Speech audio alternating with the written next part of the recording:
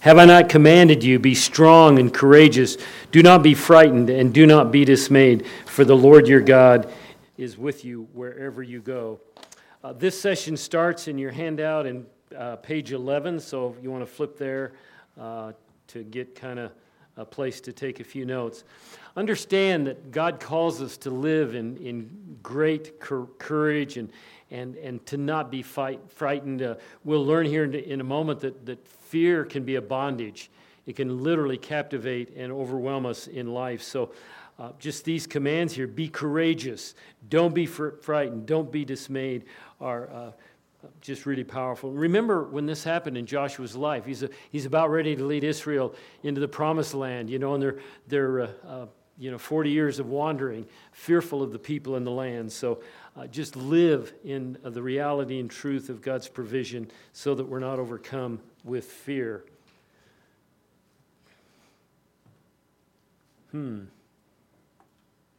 Next slide, Alec.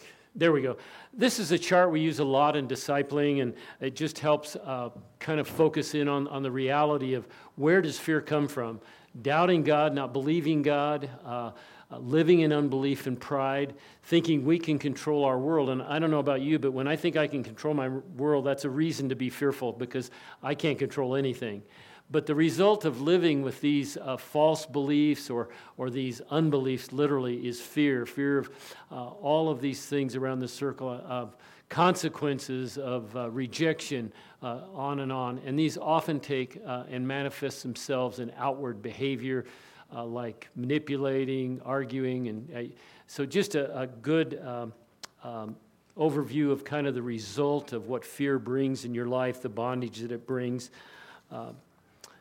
This is a wrong button. This is a great quote, I think. Fear is the result of having too small view of God. And I wonder if most sins in our life isn't a result of having too small a view of God. But just think about that. How big is your God? How glorious and how awesome is He? We'll talk about that more in the next session. The Scriptures talk about some of the realities of the bondage of fear. For you did not receive a spirit of slavery to fall back into fear, but you have received a spirit of adoption as sons, in whom cry, Abba, Father. For God gave us a spirit not of fear, but of power and of love and of self-control. God doesn't want us to live with fear, being in bondage to fear, being overwhelmed by fear. And I know this is a fearful world we live in, but we can't let it overwhelm us and captivate our hearts and minds so that we are caught up in living in that kind of bondage. Another thought about this: there is no fear in love. And the reason we can live above and beyond fear is that we have a Father in heaven who's poured out perfect love to us. And that's what casts out fear in our lives. For fear has to do with punishment, and whoever fears has not been perfected by love. God's love is perfect, it's beautiful, it's righteous, it's good, it's just, and we can live in that truth and in that reality. And when we're parenting our kids, these are precious children, and the dangers in our world can often cause us and lead us into places of fear. One thing we want to do is just talk with you today about how to handle that. When you identify those things in your life, be overwhelmed by the actual fear and love, or fear of God, love of God, the righteousness and the protection of God. So here's a little way to cope and deal with your fears as a parent. There's a copy of this on the next page in your handout. But when you realize that you're fearful about something, you might want to pull this out and maybe make a list of your fears. Be specific. Read these scriptures, Luke 9:23, Deuteronomy 31:6. This talks about God always being with us. This is the passage in Joshua we just read in preparation for releasing your fears to God. And this is a step every parent can take to release their fears to the living God. Confess those by seeking God's forgiveness for not trusting Him, not understanding that He loves us and He cares for us. He's almighty. He's with us, never leaves us.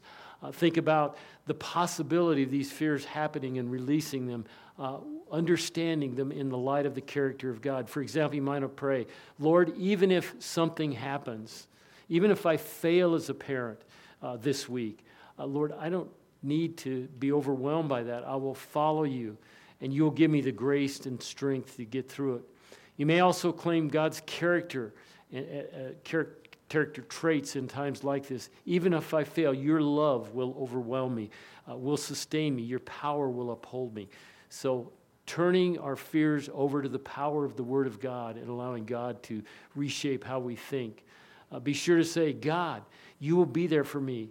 God promises he will never leave us and forsake us. And then repeat these steps whenever fear reoccurs and you're beginning to fall back under its influence. Practice renewing your mind. And there's some illustrations here about the power of this battle that we face every day. The battle of the mind, literally, and I love this passage. This is one of my most favorite passages ever, especially verse 5.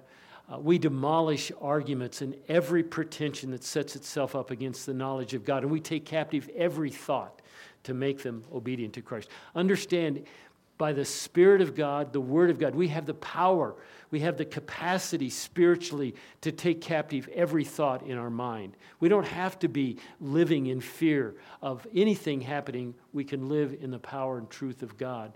Some of these statements down here help us understand what goes on. You have truth and lies entering your mind all the time. They're just continually there. You can choose to decide which thoughts to base your thinking based on God's truth, which are true, which are not. You are capable of choosing to believe truth and choosing to not believe lies. Your decision will be made in accordance with what you choose to believe, how you feel, how you relate. Will you live in faith and truth, or will you be overwhelmed by fear? Your feelings and behaviors are determined by the choice of what you choose to believe in. There's another slide that just kind of shows the realities. The immature believer oftentimes is overwhelmed by the lies of the world. The double-minded man, back and forth. It's kind of like that ship that's tossed about, we read about in Scripture. The mature believer is growing more and more in the knowledge and wisdom of God. We use this, and this is also in your notes, but a way to renew your mind once you've confessed any fears you might have, to avoid falling back into those traps. Catch hold of that thought as sinful. Understand that God has empowered you to understand that. And we just talked about that in 2 Corinthians 5:10 or 10:5. Confess it as sinful. God, it's sinful to not trust you. God, it's sinful to believe the lies of the enemy. Claim the Holy Spirit's power to empower and encourage you to believe God's truth and to live in light of that. Force your mind to think on other things, the character of God, the truth of God. Repeat this as you have need. We threw this in as well because there's some great questions down here to think through. What sinful thoughts or attitudes are reoccurring in your life? What am I fearing right now, or what do I frequently fear? So read through these lists. It can be helpful to just get you to think about where your mind's at, what's controlling your thoughts, that kind of thing, and renew your mind. Just take the truth and the Word of God to deal with that. What are the things that, as parents, we fear? Probably at the top of the list is the death of a child. I think every parent struggles with that in one way or another, especially as illness comes or as dangers lurk around us. But understand, and this is such a powerful verse in Hebrews 2:14. Since therefore the children share in flesh and blood, he himself, speaking of Jesus, partook the same things, that through death he might destroy the one who has the power of death. We live in a realm, we live under the authority and power of the living God, and we need to understand that the power of death has been taken from the enemy, that is the devil, and delivered all those who through fear of death were subject to lifelong slavery. So if you've struggled with that, understand Christ has won the victory there. He's given you the power through your mind to not live with that kind of bondage in your heart and in your thinking. This would be a great place to practice confessing or relinquish that fear to God and renew your mind as those thoughts may reoccur in your mind. Another area is the fear of failure, exposure. I'm not the best parent in the world.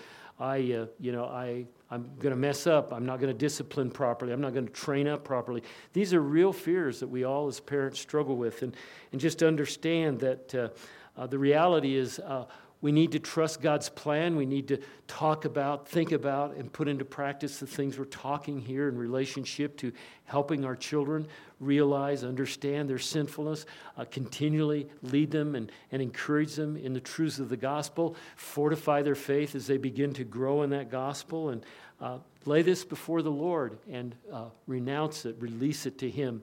One thing I want to encourage you to do, and this was a suggestion from one of our daughters.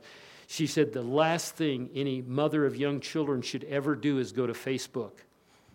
And the reason she said that is because what do you post on Facebook? All the perfect pictures of your children and your family.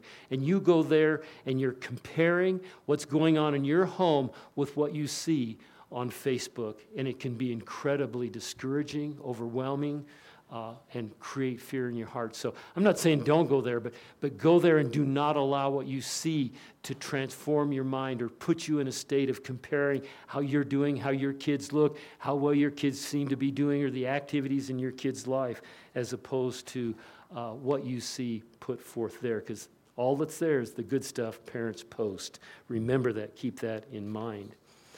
Lastly, fears of the future, the unknown, another huge area.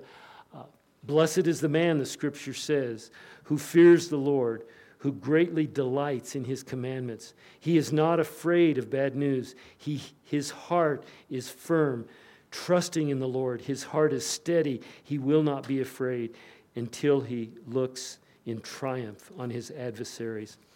A lot of times, as parents, we struggle with the future. Will our kids do well? Will they perform well? Will they accomplish the things that we want them to accomplish? And literally what we're doing in some ways when we fall into that trap is to think somehow we can control the future, and that our plan is better than God's plan, that we're more sovereign than God is sovereign. And it just... We at times need to come to that place where we release our children to the Lord, and especially as they grow in their faith, release them to His leading, His guidance in their life. Realize that when we're trying to control the future of our kids and we're fearful about that, we'll be overwhelmed. We'll be hopeless. We could fall into despair. We'll probably deal with discouragement a lot. Our feelings may go toward God, be feelings of anger because things aren't working out the way we think they should. So it's just a matter of trusting the sovereignty of God, trust the love of God, trust the provision and power of God through this process we talked about of being people who relinquish our fears, recognize them as sinful, trust God for His provision, His leading, His guidance, His parenting of our children through us. So just a brief overview, relinquish fears if you can identify them, and then as you're able, if they reoccur, renew your mind. Okay, we want to talk about some of the areas that we may face fear out in the real world, and certainly we live in I titled this the sex-crazed world. There's nowhere we can go anymore. Nothing we can turn on anywhere in our TV or our multimedia things that we're not in danger of being faced with something that's sexual in content and most often inappropriate for our kids. So we want to talk about that. One thing we want to do as parents in our marriage is first and foremost understand that marriage and sex are good. They're God's gift to us. Remember what the Scripture says, let your fountain be blessed and rejoice in the wife of your youth. For this is the will of God. Your sanctification, that is to abstain from sexual immorality. God points out in His Word the dangers of falling into these sexual areas where we shouldn't go. We won't find satisfaction. We won't find fulfillment. We won't find His best. So develop and cultivate within your marriage a healthy view of sexuality between you and your wife. Rejoice in God's good gift in this area. Know that it's God's gift. It's natural. Realize as well that God made sex. God created us with that. And be sure you're healthy about that whole area in your marriage. And then some things you can do in regard to your kids as your kids grow up. There's resources out there that can begin to help them understand the difference between boys and girls, what their sexuality is like, and where it's going to lead. And this should be age appropriate. This particular set of resources are from Nav Press. So be sure if you go down this path and you take a tool like this to teach and introduce your children to their sexuality, it's graded according to their age, and it's appropriate for them at a specific time. This one is, the first book is the story of me before I was born. It's book 2, 3, what's the big deal, why God cares about sex, and then lastly, God's design for sex, facing the facts, the truth about sex and you. So just age-appropriate studies you can take your kids through. Start early, as soon as your children can begin to comprehend these. This is not for teenagers. If you wait to talk about this till your kids are teenagers, you're way too late. Game over. They already know. They've already been told through the media or through friends. But a resource like this can be very, very helpful just to walk them through over time. We had a set of these in our church library at my previous church, and they were just available for families. Maybe we could do something like that here, because they're a little bit expensive, but I think very good and appropriate for people to deal with. So that's one thing, understand that. And as teens become older and they understand more about culture, as the preteens are moving into this area where they're discovering more about their emotions, their feelings, take them to Proverbs, chapter 1 through chapter 9. The great discussion of the temptations of sexual sin are right before them. Take them to the passages in the Scripture that talk about sexual immorality. But nothing is better than Proverbs chapter 1 through 9. Meet with them. And you ought to be doing this every year at some level with your kids until they're out of your home, talking with them about these kinds of things so they understand. While they're very young, a second thing you need to do is prepare them and protect them as best you can from any kind of sexual abuse that may come toward them. Make sure that they understand that they're unique, different, and made of God. And so let's just talk about this whole area about how do we prepare our kids to be wise and prudent as parents in regard to this horrible sex-crazed world we live in. I'm going to give you some statistics. I don't want to scare you to death, but on one hand, I do want to scare you to death. 67% of all the sexual assault victims are children. 67%. 1 out of 3 young women will be sexually abused in some way before the age of 18. 1 out of 6 boys will be sexually abused before the age of 18. The sad, horrifying statistic in all of this is that only 10% of sexual abuse comes from someone they don't know. That is horrific. So we need to protect and encourage and guide our children to know how to relate in this world. I don't want to scare you to death, but I want you to know this is a real thing out there in our world. When you take your kid to daycare, when your kid goes over to the neighbor next door, are you aware of the environment you're putting them in? Are you aware of who will be watching them? We need to pay attention to those things, and we need to prepare our kids for that. There's 4 simple plans in the hand, or 4 simple steps to take with your kids to just kind of help them to prepare them for this. The first thing is to, do this early with your kids. Explain to them that God's made their body very special. Every part of their body is good. Some parts of their bodies are private. They need to understand there's parts of their body that are for them alone. Clearly identify to your child which parts of their anatomy are private. A good way to do this is when you're bathing them, or if you're not doing that, put their swimsuit on them. Tell them anything the swimsuit covers is private. Help them understand that they're special, but there are parts of their bodies that they need to protect. Understand as well that go on to the next one. Let your child know that they must tell you if anyone touches them in a private area, no matter who the person is or what the person says to them. Assure them that they will not be in trouble if they speak up or say something to you. And one discussion isn't enough. Try to find ways to repeat this over and over and over again. Maybe once a year, just remind them of these things, talk with them about them. A few other guidelines. Make sure they understand and know no one outside of their parents should see them with their clothes off unless it would be a physician, doctor, while they're in a medical exam. Help them understand that nobody should ever ask them to touch their private parts. Help them to understand no one should ever take pictures of them with their clothes off. Some things like that are helpful in this as well. Also, give your kids a code word to call you if they feel uncomfortable in a situation that would let you know that they're very afraid of the situation and to come get you. So just some practical things. You can find lists of these in other places, but this is a huge area in the lives of our children, and we need to prepare them for the challenging world we live in. Understand as well that you as a parent have a huge amount of influence in the lives of your children. This can't be downloaded or passed off to others, but understand that parents are looked at as having a huge influence in this whole area of informing children about sexual issues. Don't wait till they're teenagers. I want to talk just briefly about educational issues.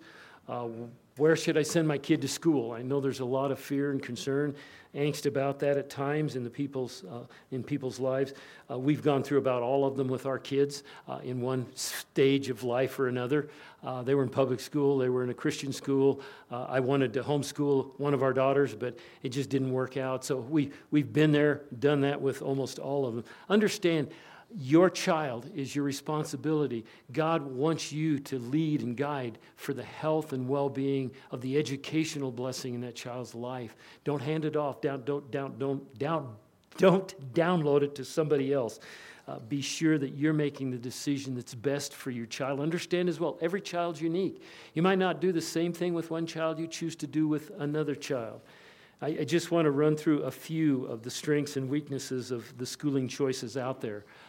There's public school, there's charter schools, there's homeschooling, and in addition to that, there are just private Christian schools. Colorado is not a school of choice state. I don't know if you know what that is, but what that means is the state's willing to give you your tax money that goes to public school so that you can use it as a voucher to send your child to wherever you'd like to go. Maybe you want to try to get that enacted here. Some states, I think there's about 18 of them now, that have school of choice. So you're not double taxed if you choose to put your child into a religious public school or a religious school where you're paying tuition but also paying tax. So anyway, let's talk about some of the strengths for schooling choices. Public schools, they offer a wide range of classes. They're often, obviously, the most affordable educational option. Private Christian schools, on the other way, offer a curriculum that maybe supports your parental values more than a public school would. Homeschool provides parents with the greatest discretion over and direct involvement with their child's education. Charter schools provide particular curriculum emphases which might appeal to the students with specific academic or other vocational interests. So those are some of the strengths. As you think through the process, look at strengths, look also at weaknesses. Here's a few of the weaknesses. Public schools, basically parental rights about how to teach your kid about sexual issues, family biblical principles, religious beliefs are sometimes held in disrespect. Be aware of that. You already know that probably. Private Christian schools, the educational offering is sometimes limited because of the smaller Christian schools just can't provide massive sports programs and massive art and educational programs, so some of the programs are sometimes limited. In case of homeschooling, parents sometimes feel unqualified, emotionally unsuited to do this, although the tools and resources that are out there are becoming more and more amazing. We have a family in our church that's very knowledgeable in this area. If you really want more information about online homeschooling, let me know and I'll give you their name.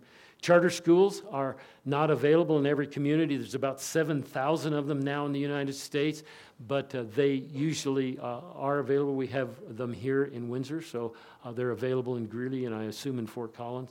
They have usually a particular curriculum emphasis, may not be necessarily suited to your child's best well-being. The role here for you as a parent is be sure you make the decision with understanding and realizing the uniqueness of your child. And again, it may be very different from one child to the other. Next thing we want to talk about a little bit is the whole area of immunization. And I know If you have older kids, this is probably a non-issue for you, but if you're expecting or you have brand new infants, this is an issue of concern. Part of the reason it's a concern is that when we had our children immunized a number of years ago, probably almost 50, there were only like 4 vaccines. There was MMR, measles, mumps, and rubella, and then smallpox. So today there are 17, and they all happen pretty quickly. So just the sheer number of diseases, generally, at least I think there's 17, is overwhelming. And it creates an additional concern to parents.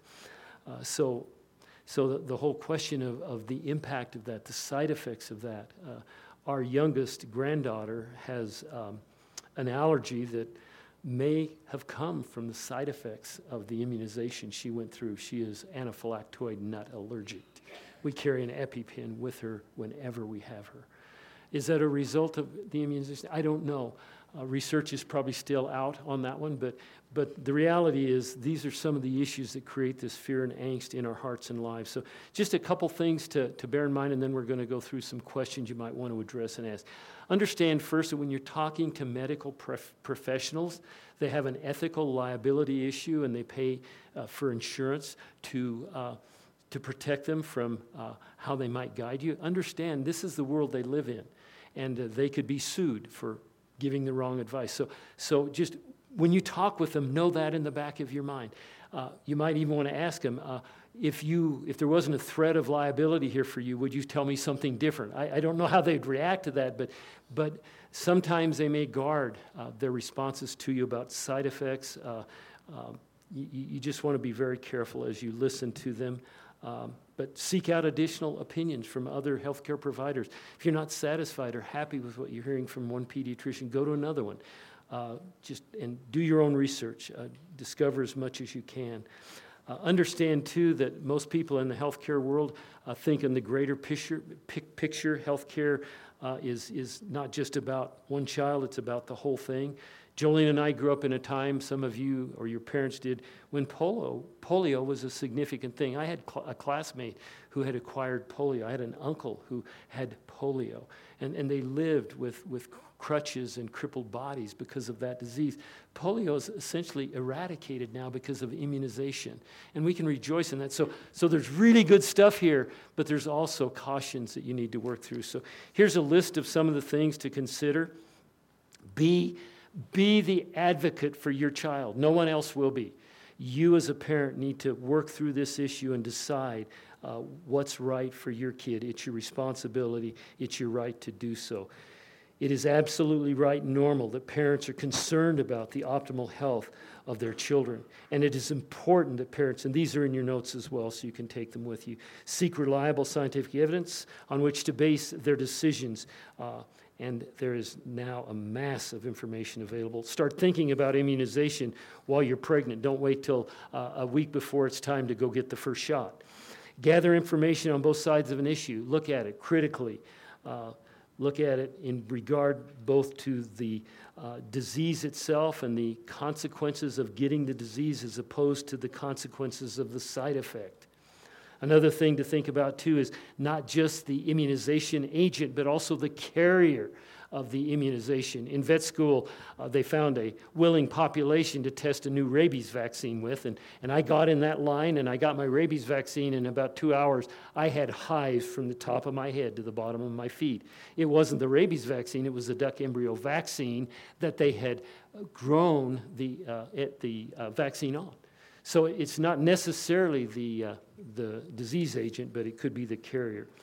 Make sure the facts you use to make your decisions are based on well-researched evidence and accurate information. Read research articles if you can.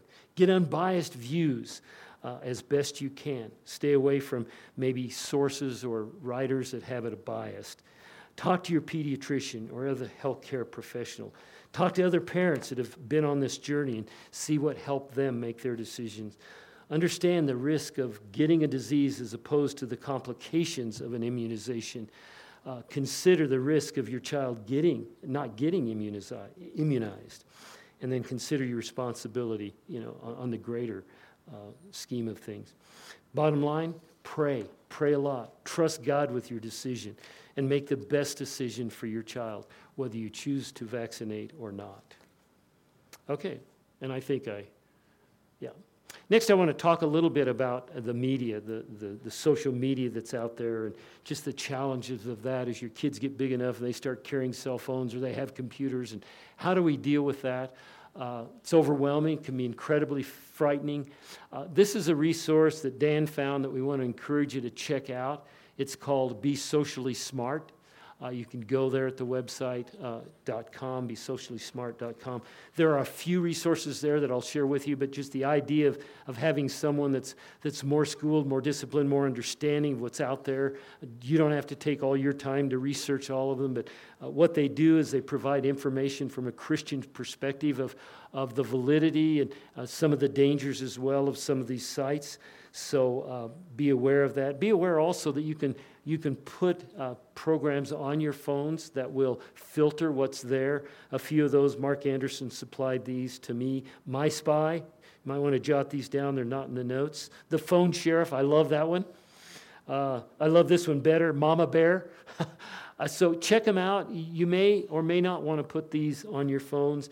Things like Covenant Eyes can protect your computer, and they have some spillover benefit, as I understand, as well for cell phones. But just some thoughts there. This is a resource that charges a yearly subscription rate. What comes along with it are things like, I'm not working here. Could you advance me, Alex? They have monthly emails or bi-monthly, video library, breaking news updated, access, the exclusive Facebook community group, free downloads, live Q&A. This is a picture of some of the free stuff they have there. They have some stuff for the latest teen jargon. I thought I'd share a couple of those with you. Do you know what it means to be on point? Teen vernacular? Something that works well together. Example, perfect outfit with matching shoes. Never would have guessed that. Just amazing what's said in these days. Sips tea. You know what sips tea means to your kids? None of your business. So if you hear them saying to you, sips tea, you'll understand what they mean. So there's a whole list of these on there. Probably the most important one is this one that relates to Snapchat, because there you can get a list of all of the recent sites that are out there, social media sites, Snapchat. They give you a description of it. They point out the good things, the bad things, and some tips for using it. What they also have here are sites that are not appropriate for teens. Periscope's one of those, and they have these all listed together. The good, nothing here's good. The bad, and some tips on the use of it. So just some good research. I think I said it's $71 a year. So just some things to think about there. So I want to wrap up this session with this idea. Dan raised this in the last session, I think last night, about essentialism. And simplifying our lives so that we have time to parent our kids. This particular book was written by a fellow by the name of Greg McNowan. And in this, he just walks parents through people. He's not a Christian, he's not a believer to the best that we know, but he walks through some things that I think are maybe helpful for us in this time of our life. Basically, he says something to this effect. It's a mad, mad world. Work says, do more, do more, do more. Our friends say, do more, get more involved in this, get more involved in that. And Greg goes on to say, there's a word for trying to do everything all the time. And he says that word is madness. We live in a world that has so many options, so many opportunities, so many choices that we can become overwhelmed with it. And I think that's why some of the thoughts from this book can be helpful. And let's just go through some of them. Essentialism is a mindset. It's not a tactic or tip to do more. Have you ever found yourself stretched too thin? Do you simultaneously feel overworked and underutilized? There's this thought out there that if we can multitask, we're cool. The more I can multitask, the better I am. Maybe you want to rethink that. Are you often busy but not productive? Do you feel like your time is constantly being hijacked by other people's agenda? Still not working, Alex. Sorry. If your answer is yes to any of these, the way out is the way of the essentialist. The way of the essentialist isn't about getting more done in less time. It's about getting the right things done. It's not a time management strategy or a productivity technique. It's a systematic discipline for discerning what is absolutely essential, then eliminating everything else. Next slide. Maybe it'll go from down here. Try it. Yeah. Oops, went too far. Back. By forcing us to apply more selective criteria for what is essential, the disciplined pursuit of less empowering us to reclaim control of our choices about where to spend our precious time and energy, instead of giving others the implicit permission to choose for us. Essentialism is not one more thing; it's a whole new way of doing everything. I just want to take you back to the scriptures in relationship to this. Went too far? Slow. Paul taught us this principle of being content wherever we're at in life and to find our fullness in Him. In Philippians, he teaches this great truth, 4:11 through 13. Not that I'm speaking of being in need, but for I've learned in whatever situation I'm content. I know how to be brought low, and I know how to abound. In any and every circumstance, I have learned the secret of facing plenty and hunger, of abundance and need. I can do all things through Him who strengthens me. God wants our hearts to be at peace. God wants us to have the time, the resources, and energies to parent our children well. And so find a place where you are content with these things. So your time now, we're going to start now. The next 30 minutes is for you and your spouse to turn back to the handout. I want you to think through this issue of fear. There's a list of fears listed there. You can just kind of read through that to remind you if you're struggling with any. Sometimes these fears are subconscious to us, and they create and cause sinful barriers and responses in our lives. Look through that if there's anything that you need to relinquish to the Lord or do that. We also want you to think through some of these issues about talking with your children. Do you have a good plan or process in your home about talking with them about their sexuality in preparation for living in this crazy world?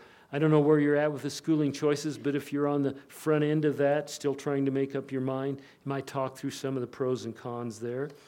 Immunization may be a done subject for you, or maybe looming on the surface. Talk about some of those if you need to. Talk about the media. That's probably coming for all of us at one way or another if your kids are young.